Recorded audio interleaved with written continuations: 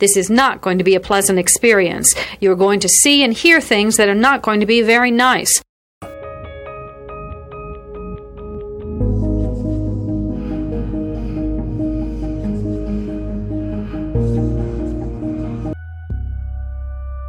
Experts divide serial killing into two general types, organized and disorganized. An organized killer brings everything he needs to complete the murder. A disorganized killer improvises. Begin.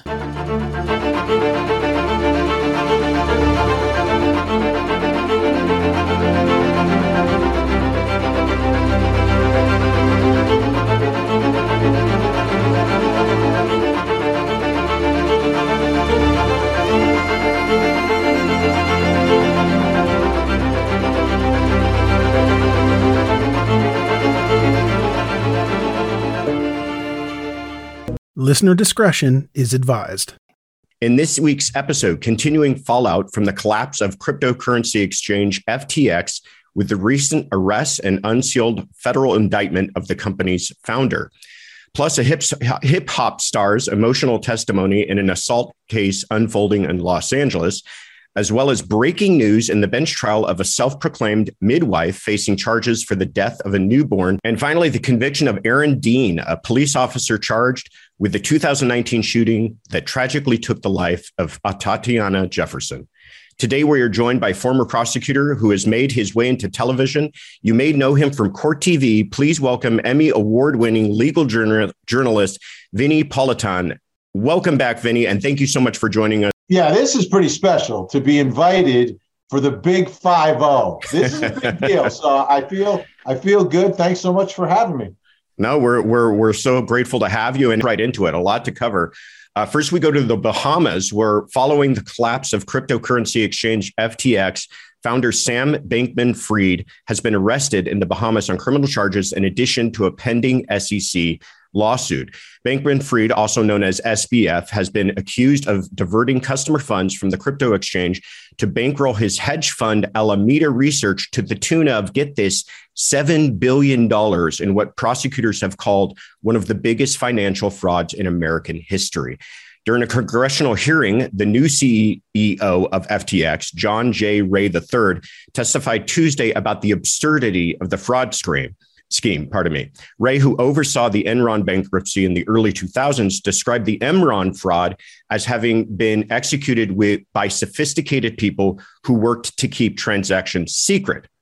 In contrast, Ray described the FTX in different terms, saying, "This is really old-fashioned embezzlement. This is just taking money from customers and using it for your own purpose. Not sophisticated at all." Further, the SEC has alleged SBF used FTX and Alameda Research as his personal piggy bank, making loans to himself and others, including over $1.3 billion in loans from 2020 to 2022. According to SEC Chairman Gary Gensler, SBF built a house of cards on a foundation of deception while telling investors that it was one of the safest buildings in crypto. Vinny, SBF was set to testify in Congress the day after his arrest. This timing means something. What do you make of the idea that they arrest him the day he was supposed to testify in front of a Congress? Yeah, there's a lot to get to with this guy and what he did. And that description that you talked about there is very significant, because this isn't, it doesn't appear to me to be some sophisticated operation here. It's like somehow, some way, through his dopey hairdo and all those political donations, he was able to pass himself off as some sort of, amazing young future Warren Buffett or whatever he was supposed to be. And people just trusted him. No one really took a close look at what he was doing. So I don't think this is going to be a tough case necessarily to prove. They grabbed him. I think there was a lot of public pressure to grab him, because everyone looked at this and said, well, wait a minute, what's going on here? Why isn't anything happening? And then something happened very quickly, but not after he spoke. I mean, he was giving media interviews. Yeah. He was very casual about the whole thing. And I don't know him, but this is completely bizarre the way he has acted and reacted to what has happened here. And I think at the end of the day, I think the feds are going to have a pretty easy case to prove. Yeah, I agree with you. It seems as though everyone was just swept along with this idea that, hey, you may not understand crypto, but it's going to make you a millionaire, and just believe in me. And like you said, I'm the wild-haired genius, and you don't really need to look behind the curtain. And it's amazing because as they continue to dive through all this stuff, one of the things that came out in the congressional hearing the other day was that there aren't documents, there aren't records. They were doing things over Slack, which is just kind of a chat app that they talk to each other about how to, take part in these billion-dollar corporation and all of its transactions.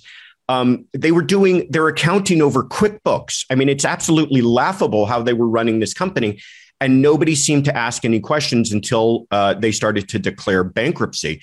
But I want to get back to that point that we talked about, how you're right. He was talking to anybody who had a camera in front of them, and talking anything and everything about all of this, including agreeing to go in front of Congress and testify. And yet the AUSA, instead of letting him put that testimony on, the AUSA steps in early and arrests him. Do you think there was a strategy behind that and not allowing him to testify? Do you think they thought that somehow it would cause trouble for their case? I don't know how it causes trouble necessarily, unless there's some allegation that they're working together and they've already decided that they're going to arrest him. But if he's speaking freely, usually as a prosecutor, right, you want someone to talk as much as possible, especially in a case like this. The more he talks, the bigger the hole that he's digging is getting. So I'm not quite sure on the timing on why they did it and if there was any sort of communication back and forth. But based upon the simplicity of the case and the simplicity of the way he ran the company, I think makes this a much more simple case to try, despite the fact that we're talking about billions and billions of dollars. There are some other layers to all of this, though. You mentioned the bankruptcy. To me, this is going to be another fascinating part of this. Is in a bankruptcy, there's creditors who are owed money, and there's people who have ill-gotten gains, which is the money that SBF was giving away. And that ended up in the hands of politicians and political parties. Yeah. Right? They need to be given that money back. Millions of dollars. Yeah. And they all have said, I already donated it to a charity. Wasn't your money to donate to a charity. You owe that money back to the creditors. So this is going to get ugly. And the reason I'm very familiar with this is not because I practice this kind of law, but because I'm a New York Mets fan. And when Bernie Madoff went down, the owner of the Mets went down and had to pay back hundreds of millions, and we couldn't sign any free agents. And it's the same thing. So these politicians are going to have to dig up and imagine trying to pry tens of thousands and hundreds of thousands of dollars and millions of dollars from politicians. Wow, that's going to be fun to watch. I agree with you. And I agree with you. This is the repercussions from this are going to last for months, if not years, as this continues to unravel, not to mention the effect it's going to just have on the cryptocurrency industry altogether. And it shouldn't, because the crypto industry was created to prevent things like this. And this guy was trying to do it a different way. And my understanding is like the real crypto people stayed away from this guy. And they had nothing to do with them. So for, I think, pop culture and for the headlines that you're going to see on the nightly news and news, whatever, they are going to scare people away from crypto. But this is the reason that crypto was actually created. So we'll see what happens, though. We will see what happens. It blew up. Like everything else, it blew up. We'll continue to watch it closely, though. We take this few seconds off to inform you, our valued loyal listener, about the best health and fitness podcast shows from the Nespod studios. Join us as we give you the best of the best health and wellness updates you can rely on for the treatment of chronic health problems. Classic functional medicine back to basics health tips and special updates from the best doctors in the United States of America. Check out this health and wellness podcast shows. Explore Health Talk Weekly, Healthy Lifestyle Matters, Excellent Health Digest, Healthy and Free Daily, and last but not least, Weekly Health and Fitness Corner. Also, Check out Nasty Boy CC, the truest story never told fiction podcast, for that real life on the go experience with the 27-year-old golden boy, who made our guest invite #1 list. He tells us about his story as it happens in real time and in real life. It's Nasty Boy CC, the truest story never told. Go get a load of that happiness, because happiness is healthy as we know it. Join us every week as we continue to provide you the best of health and fitness wellness updates from around the globe. Enjoy the show.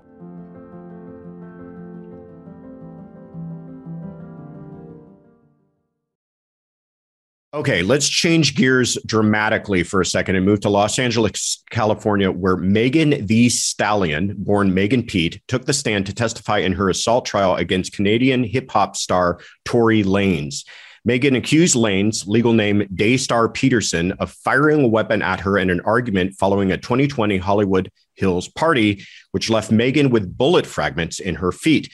In her emotional testimony, Megan detailed the psychological side effects she suffered as a result of the alleged shooting, as well as the ensuing public scrutiny.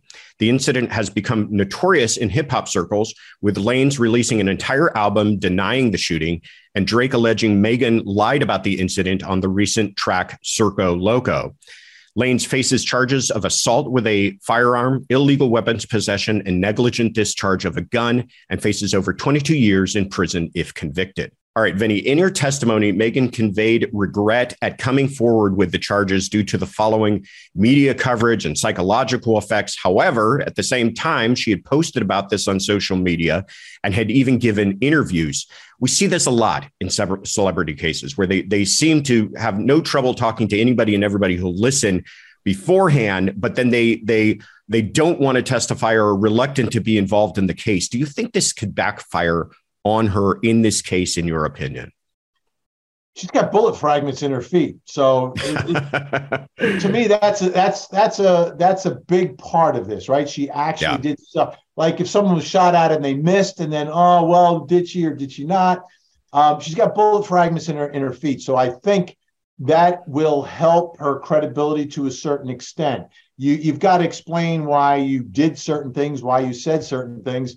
But they live in this strange world of I don't understand how these millionaires, right? Millionaires, lots and lots of money and fame and privilege end up doing stupid things like this. And I don't get it. I don't understand it. They were at a party at the Kardashians, for goodness sake, right? Yeah. You're leaving a party in the Hollywood Hills with the Kardashians. You're a celeb. They're a celeb. We're all celebs. We sell millions and millions of, we won't sell records, downloads, whatever, but we're making tons of money. All you have to do is don't commit a crime and you have a great life. And for whatever reason, some people can't stay away from it. It's crazy.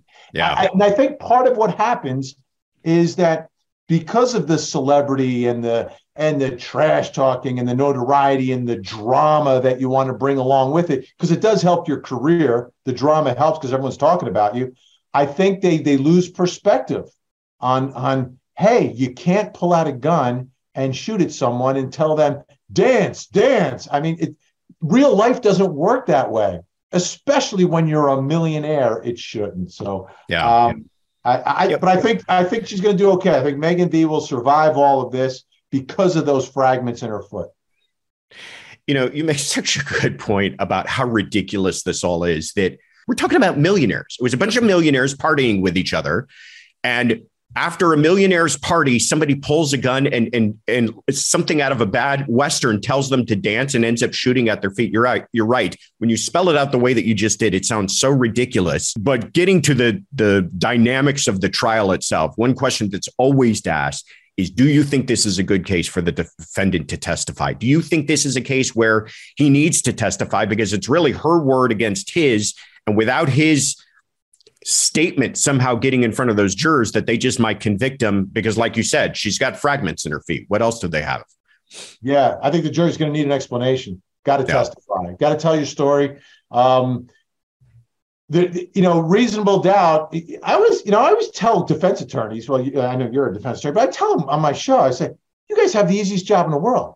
You don't have to, number one, you don't have to prove anything. And if you are going to like put forth some evidence, it's just like, just enough just to raise a little reasonable doubt. Well, as prosecutors, which you were for a decade, you got to lug into the courtroom and you've got to prove it beyond any and all. And that is such a high burden. So if you get into two people giving two different versions of what happens, I think there's a good opportunity there to raise a doubt, because someone will say, well, I don't wholly believe, but maybe I do. And then that's enough. That's enough. Give some reasonable explanation for what happened, some reasonable alternative, because she's got fragments in her foot. So maybe you saw how that happened, and it wasn't because you were shooting the gun.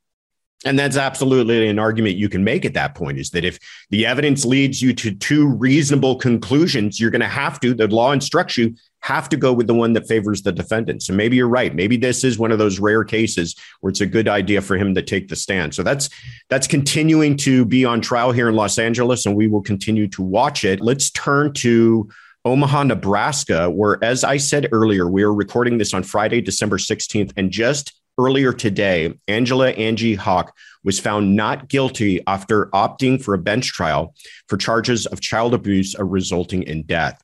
Hawk allegedly tried to deliver a breech baby in June of 2019, but was unable to turn the baby around, which prompted the response of paramedics.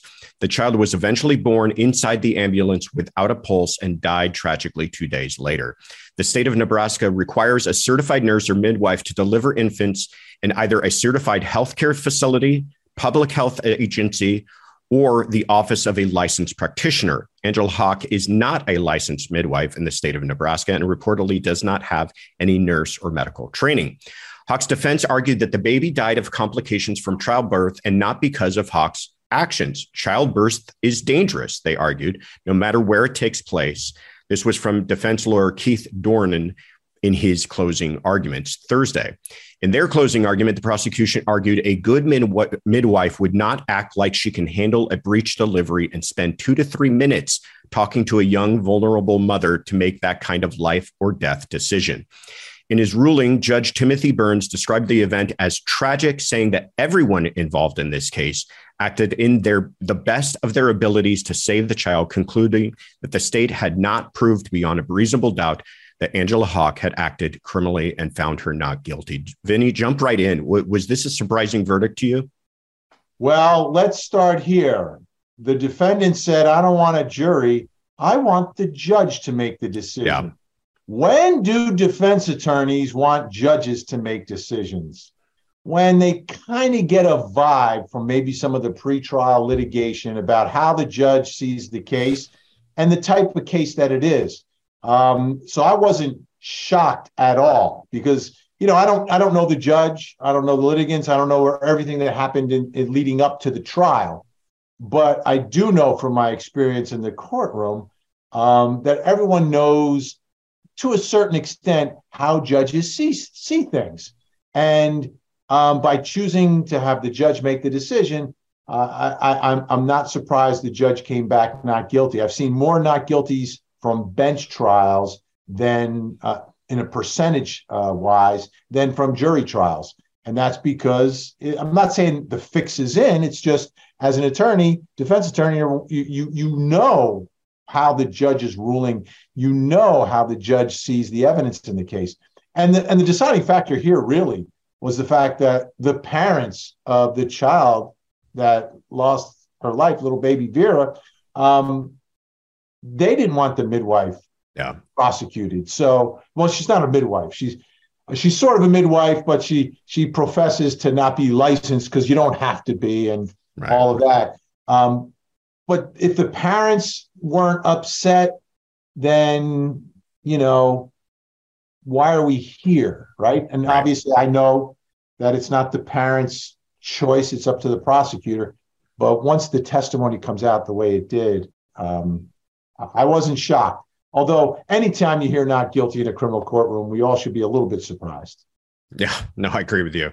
I think I also agree with you that I think that really this case, not that it was decided at the time that they chose to have a bench trial, but it really did kind of begin to tip the scales. And you're right. Perhaps that was the defense attorneys just knowing this judge well enough and knowing by luck of the draw they got a judge that this would be wise to take a bench trial with. But I also think it had, and you mentioned this, to do with the type of case.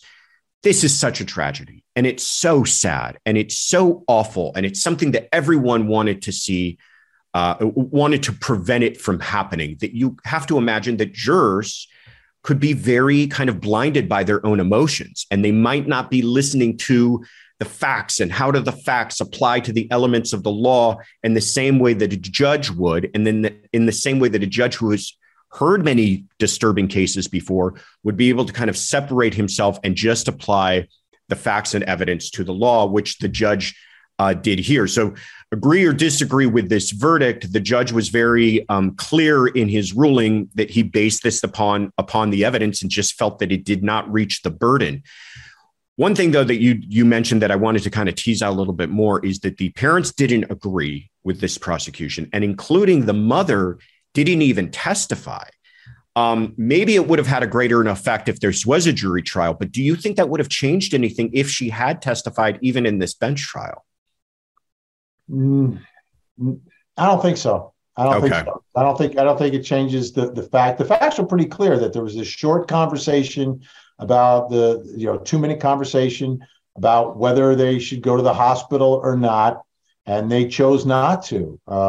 So if that conversation didn't happen, you might have a slight different outlook here. But they agreed at the time, and then they weren't they're obviously upset about the loss of their child, but they weren't blaming the defendant for this, and that's a completely different scenario. So I don't think it necessarily would have changed things. And she wasn't called, she didn't testify, but the husband was there. But I think you're so right. I think a jury absolutely would have wanted to hear from the mother, and probably would have taken any cue from her in coming to a verdict as well. Yeah, you're probably very right. Last question on this, and I ask it because I think it ties into the last case we're going to talk about as well. But this trial demonstrates the difficulty about proving criminal liability where there does not seem to be any obvious criminal intent.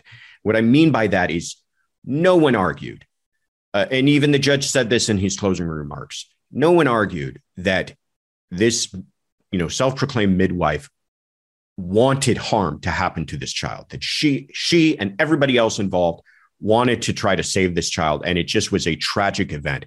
So you have a case where there's no clear criminal intent, and the prosecution has to argue intent by the circumstances, by arguing that it's a lack of care or a negligence or an indifference to the safety of those involved.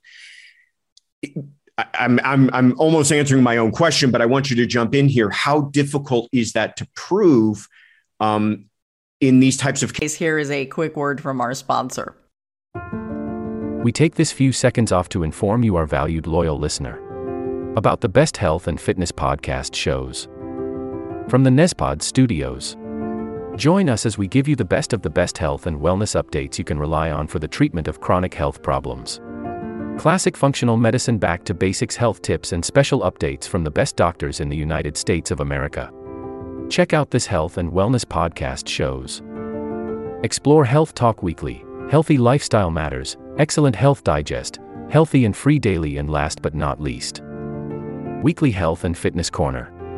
Also, check out Nasty Boy CC, the truest story never told fiction podcast, for that real life on the go experience with the 27-year-old golden boy, who made our guest invite #1 list. He tells us about his story as it happens in real time and in real life. It's Nasty Boy CC, the truest story never told. Go get a load of that happiness, because happiness is healthy as we know it. Join us every week as we continue to provide you the best of health and fitness wellness updates from around the globe. Enjoy the show.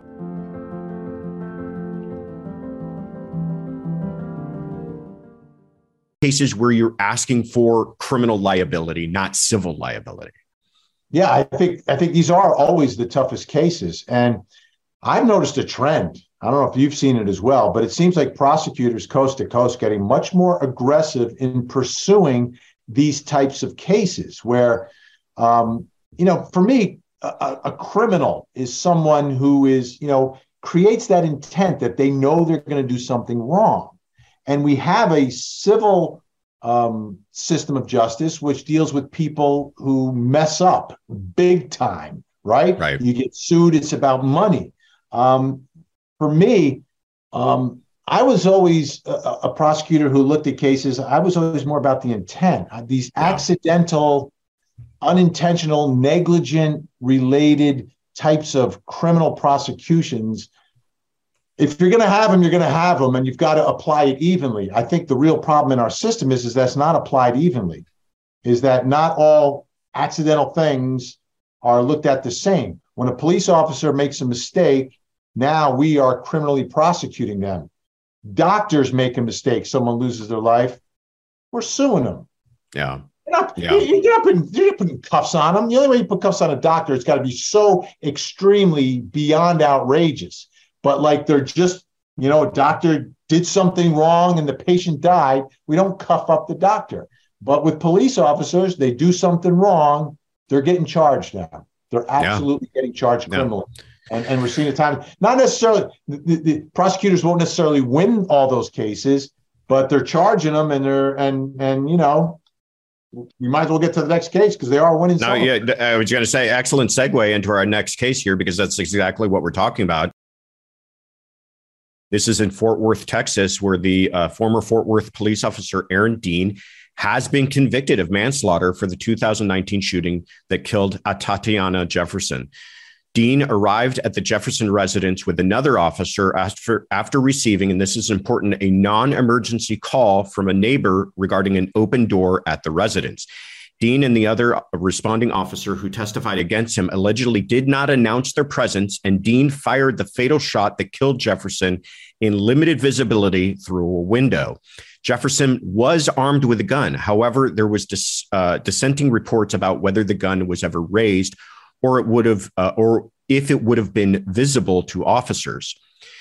Zion Carr, who was 8 years old at the time and in the bedroom with his aunt when she was shot, testified that they had accidentally burned hamburgers earlier in the night, so they opened the doors to air the smoke out of the house.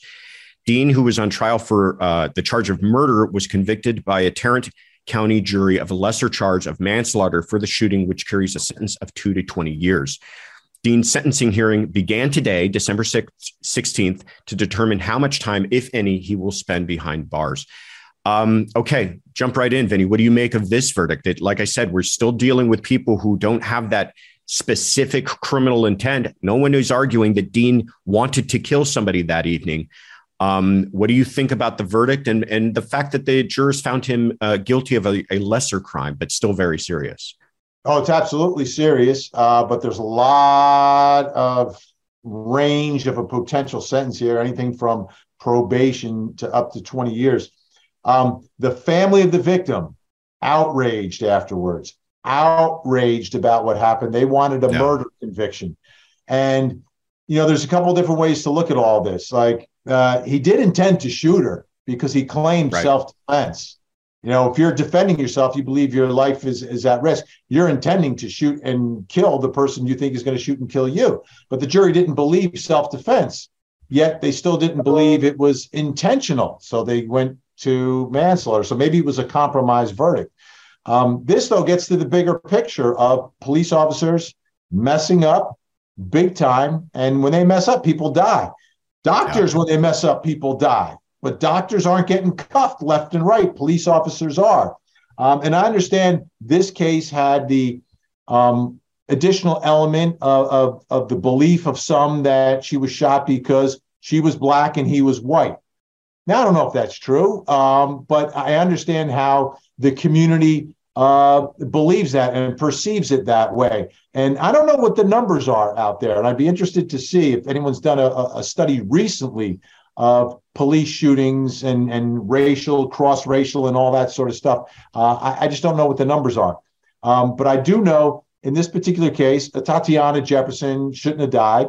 This was a huge mistake. There should undoubtedly be wrongful death liability. Criminal liability, I'm comfortable with this manslaughter conviction. I'm always uncomfortable with the murder conviction in a situation like this because of the mindset, the mens rea, what he's thinking, what he's intending to do. Here's the biggest problem, though, it's a problem because it's the way we are in this country. And I'm not saying it should be different, but it's the way it is, and I don't think it's acknowledged enough by law enforcement. We have a Second Amendment. People in their homes have a right to defend themselves, a right to have a gun. So, if a homeowner here's someone creeping around the side of their house in the middle of the night who has not announced who they are, which he did not do. We've got the body cam footage. If a Tatiana shot and killed the officer, I don't think she should have been prosecuted either for murder because it's a mistake. She thinks there's a burglar out there, someone with a gun. He thinks there's something going on inside and the gun may be pointed at him. It's such a tough call, but I think it's all in the training and the protocol when you are approaching a home. Because in this country, you have an absolute right. Someone breaks into your home, you can shoot and kill them in almost every state. I don't know if there's a state where you can't. I know you can in Texas, and every Texas police officer should understand that.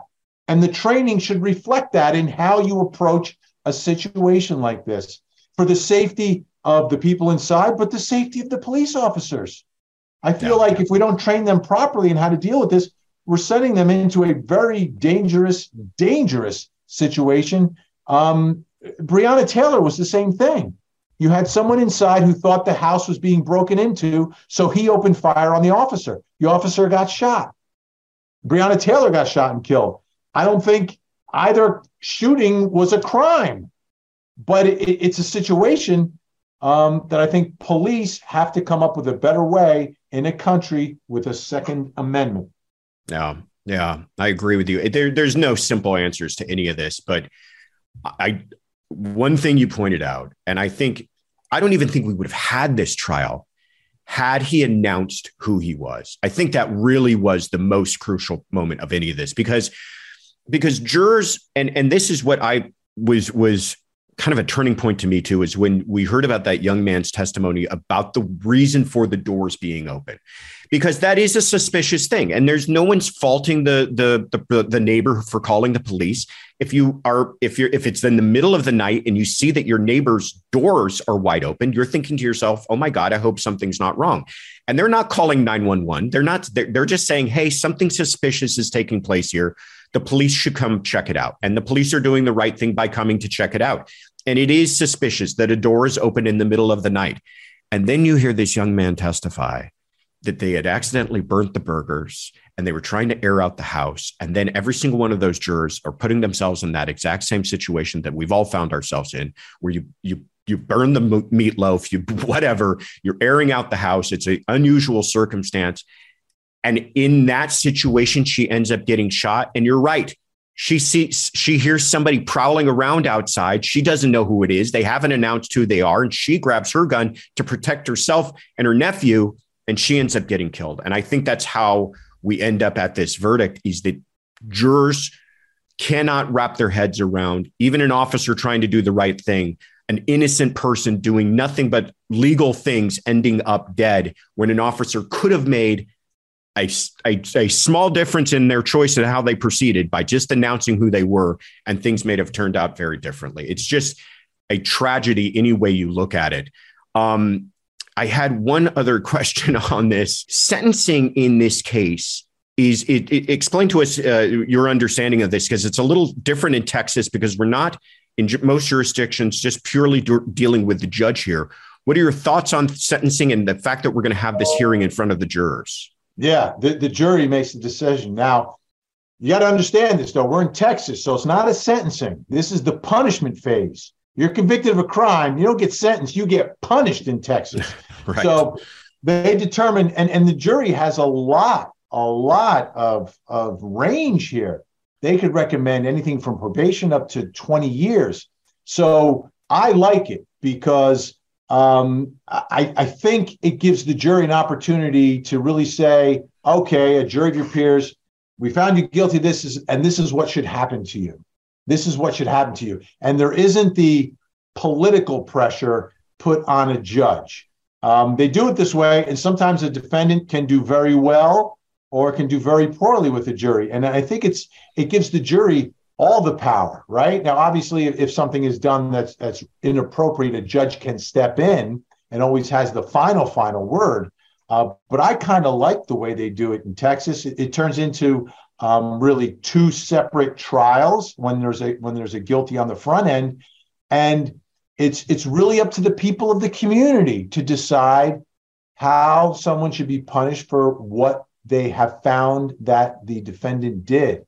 Not everybody likes it. Not everybody likes it. And I think a lot of times there'll be a lot of discrepancy between what a judge would do and what a jury would do.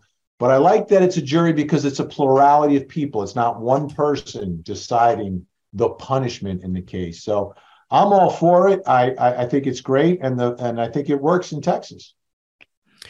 Give us your predictions, given the fact that a lot of people are looking at this verdict as kind of they're calling it a compromised verdict, where, people wanted to hold him responsible, but they're not going to hold him responsible for murder. So they try to find this kind of in between ground. Do you think that kind of spells something out in the way of the punishment phase that we're now looking at with these jurors? Yeah, I think it'll be, definitely under 10. You're not going up to the max of 20. I think it really starts at 10 and could be anywhere there lower. The way this community has been described to me is that the Fort Worth area is very pro law enforcement, very supportive of law enforcement. So that tends to me make it a little bit less. I don't think he's going to get straight probation. I think he'll get some term of years, less than 10, maybe closer to 5 is where I think this jury may land. But we'll see. Jurors surprise us all the time. Yeah. All the time they surprise us. And as much as we analyze and pick apart and try to figure it out, once they get in that room, the other part that I love about our system, they're in charge. They're in charge. So they'll make the decision. But I think somewhere around 5 is where they'll end up. And to me, that sounds kind of right under the circumstances. Again, getting back to what I look at in the criminal cases, which is the mindset, the mens rea, right? Clear dereliction of duty, but was it premeditated, planned, plotted? Was there evil intent?